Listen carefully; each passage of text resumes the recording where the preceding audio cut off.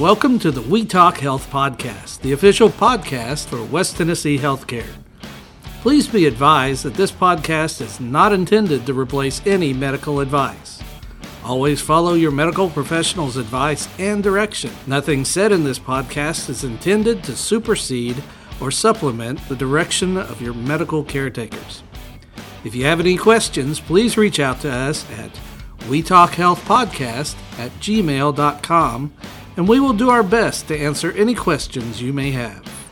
Welcome to another episode of We Talk Health. My name is Will Castagro, and joining me in the studio today is Mr. Kyle McGuire. He is the Director of Invasive Cardiology for West Tennessee Healthcare. Kyle, what's up, man? How are you? Hey, good afternoon. How y'all doing? Doing pretty good, man. Thanks so much for coming in today. And our topic today is going to be about the new Cath lab that has been, remodeled at West. Everything's brand new. Yeah, correct. Jackson General.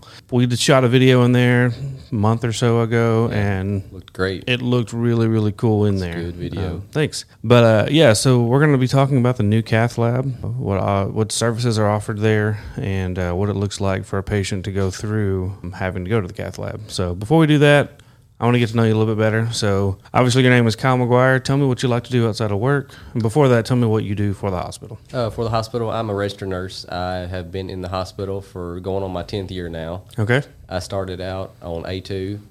Worked there for about 3 years. Now I'm in the Cath lab. Been there since 2016.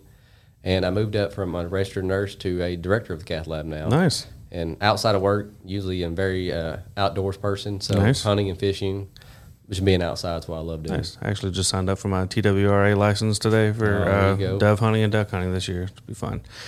Well, cool, man. I'm excited to have you in to talk about the Cath Thank you. lab today. Yeah. So let's talk about that a little more in detail. Okay. So what exactly is the Cath lab? That might be kind of a duh kind of question, but... because most people, when you hear cath lab or catheter, they think Foley catheter. They don't believe that we have nothing to do with that area of the body. So when you think of cath lab, Yeah. we usually like to tell everybody cardiac cath lab. So basically, let them know we're looking at your heart. Gotcha. We're Okay. going to look at the coronaries, the arteries that supply blood flow to your heart, and that's what our job is in the cath lab. Gotcha. Okay. So how exactly do you guys get into the heart? Is there an incision made somewhere else on the body, or is it's actually like a puncture site, like getting an IV, for instance. Okay. Ours is a 6-French sheath, so you can go the right radial artery, which is in your right wrist, or you can go femoral artery, which is in your left and right groin area, and that artery travels straight up to the heart. When we look at the coronaries through that artery. So that's how we get there. Gotcha. Okay. Arteries are not very big, to my understanding. Some are. The femoral artery, for ones in your groin, once it goes up to the aorta, is as big as a water hose. So, Really? Yes. I didn't know that. Mm-hmm. The one in the right artery, the right radial that we use, it's fairly small, but we use a catheter that dialyzes it, and after so many hours, the artery will shrink back down to the normal size. So Really? It's so cool how the body does stuff. Yes. How it can heal itself like that. That's so cool. Okay, so what would cause somebody to need a heart cath?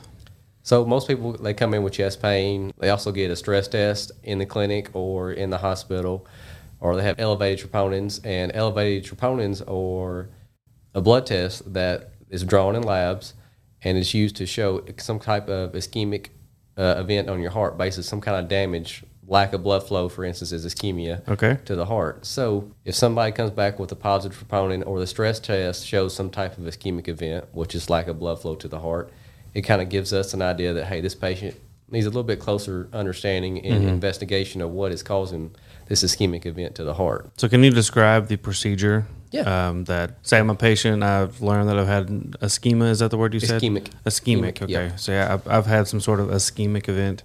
Yeah. And it's been determined that I need to have a heart cath. What am I going to go through? So first of all, the physician's going to explain what is a heart cath, go through the risk, benefits, anything like that. They will come get you either outpatient, basically you come in from your house, come into the hospital and come as a scheduled outpatient, or if you're an inpatient, you came in with chest pain, and for instance, you're upstairs in the hospital, we'll bring you to the cath lab.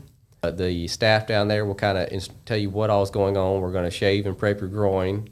Basically, we're going to get your sites ready. Your right radial artery is going to be ready. Your right femoral groin is going to be ready. We're going to put a big sticky drape on top of those areas, kind of keep everything sterile and clean. And once that, we'll use a needle to get access into your arteries, either the right radial or right femoral artery, depending on what physician preference. And after that, we'll just run catheters, which are like little water hoses all the way up through your arm or your leg up to the coronaries of your heart and start taking pictures. Okay. We use contrast during the cases because we have X-ray. And what we do, we inject contrast at the same time we step on X-ray. The contrast takes the place of blood on the coronaries, and it shows up black on our X-ray screen. Okay, so contrast is just like a dye? It's correct. It's just like the dye we use. Gotcha, okay. Yep. So if you have a blockage like calcium or anything, basically it will show up white on the screen. So you will see a white area. Basically, it's like you taking a straw and squeezing it. You're going to have that dip where something's missing right there. Mm-hmm. That's going to be your blockage. Gotcha. Okay. So as a patient, will I feel anything? Am I put to sleep? How does that work? What you're going to feel is the lidocaine. As far as that goes, that's basically our numbing medication. It feels like a bee sting. There's no way around that. We inform everybody, this is what you will feel. But as far as, we also give Versed and fentanyl, which is kind of sedation medications. Some people will go to sleep. Some people won't feel a thing. Okay. But once we get actually our sheath into your artery, there is no nerve endings inside your artery. So once we're in, you will not feel a thing. Gotcha. Okay. Well, the worst part, everyone says, is the lidocaine. It burns really bad, but then it numbs. Yeah.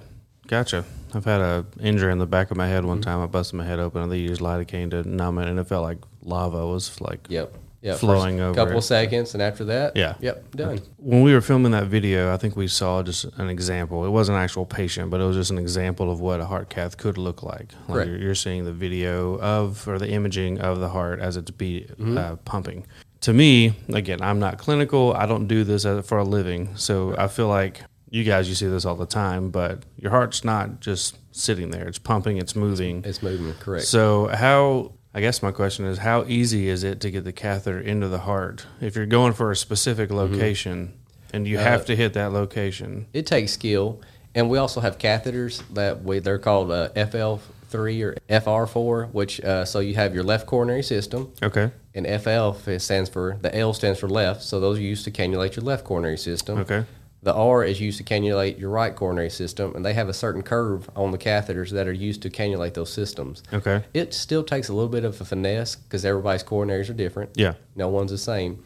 So it takes a little bit of skill from the physicians, but all the physicians have been through fellowship and trained to this, so they've been used to cannulating many, many coronaries over their years. Gotcha. Of course, that makes sense. It's just, again, from someone who doesn't do that, I was like, they're like trying to put it in layman terms. Yes. Yeah, I was like trying to feed a string through a needle while the needle's moving. It's kind of what it looked like. And our catheters, they run on wires. So we have what we call a J wire. It's just the end of it looks like a J. It runs all the way to your heart, and we use that wire to run the catheter up to there. Gotcha. That way, because that J tip, if it hits something, it's just going to bounce off. Okay. It's not like you're going to take something straight, because something straight will poke a hole in the artery. Right. Something J tip, it just bounce off anything. Oh, that makes sense. And it'll take the path of least resistance. Gotcha. Cool. So how long does a procedure last?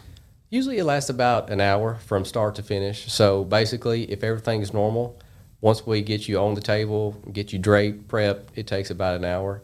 That's basically back to recovery, back to the room yard and everything. Mm-hmm. If we have to put a stent in, for instance, it's kind of hard to say how long that is because it depends on what the blockage is, where it's at, what it looks like, how significant the blockage is. So we don't stent anything unless it's 70% or greater. Okay, gotcha. So anything less than 70, they usually try to do medical management. Studies have shown anything less than 70, there's no really significant increase in basically helping the patient if you do put a stent in. Gotcha. Okay. So heard the term stent a ton of times. Mm-hmm. What exactly is that? So it's made of chromium platinum. Platinum is the material it's made of. It basically resembles chicken wire in a smaller version. So everyone knows what chicken wire hopefully looks like. Yeah. But it's kind of like a small version of that. They're very, very tiny. But so that goes inside the coronary that has the blockage, and it's basically used to open up that artery. So if you have it like pinched off, like you do a straw, you take that stent and go in there where it's pinched off and blow it up. That stent holds whatever atmospheres you blow it up to. So if you blow up to 11, 12, it has every atmosphere has a certain number of how dilated the stent is. Okay. And that's always up to doctor preference. 11 atmospheres is 3 O's, yada, yada, yada. Gotcha. Okay. How long does the stent stay in? So the stent stays in for life. We get asked that often. Okay. When is this stent going to come back out? It does not. It stays in for the rest of your life. Is there a possibility of the stent moving after a procedure? No. So what we try to do, as far as physicians, they try to get a stent that is the same size as the artery around it. Okay. So what they'll do, they'll blow, like if it's a 3.0 vessel, we'll get a 3.0 stent and blow it up to the same 3.0 atmospheres, and that stent will try to keep 3.0 the whole time, so it will actually stay in place. And eventually your body will form almost like scar tissue around it and keep it locked in place. Snug in there. Gotcha. Okay. Let's say I've had to have a stent put in 10 years ago. Is there a possibility of having to have another stent put in, or is it sometimes one and done kind of situation? Yes, there is. So as you get older, of course, your body builds calcium, starts building plaque formation. And we've had an instance where people have had stents in the past. Then when they come back and that brand new stent that's been there for 5-6 years ago is already starting to form calcium again, so we'll put a stent over top of a stent, for instance. Okay. And there's been times where we put a stent in a vessel, 10 years down the road, it looks great, and there's another vessel that's got another blockage in. So we're capable of putting in more than one stent at a time. Okay. So you can put in stents. There's 3 main arteries, your RCA, which is on the right side, right coronary artery, LAD, left anterior descending artery, and circumflex artery. The LAD is what most people call as the widowmaker, because when it goes down. I've heard that term. Yep. So, but we can stent multiple vessels at a time, and it's basically up to doctor discretion what they want to stent if it looks significant to them. Gotcha. Okay. Kyle, thanks so much for coming in today. I've learned a lot. Again, filming that video, I learned a fair amount then. And everyone that works over there is just super fantastic people, and they were Thank you. very informative, very nice. Oftentimes when we show up with cameras, people are like, what are you doing here? Yeah. But they were great. You guys were great to work with. People listening, hopefully you never have to worry about having a stent. But if you do and you choose to come to Jackson General, just know that you're in the best care and the best hands possible. These people are fantastic folks, really know what they're doing, and insanely experienced. So, Kyle, thank you for what you do, doing the Lord's work, as they say, and keep on keeping on, man. Thank you so much. I appreciate it. Thank you, sir. Absolutely. Thanks so much for listening to another episode of We Talk Health.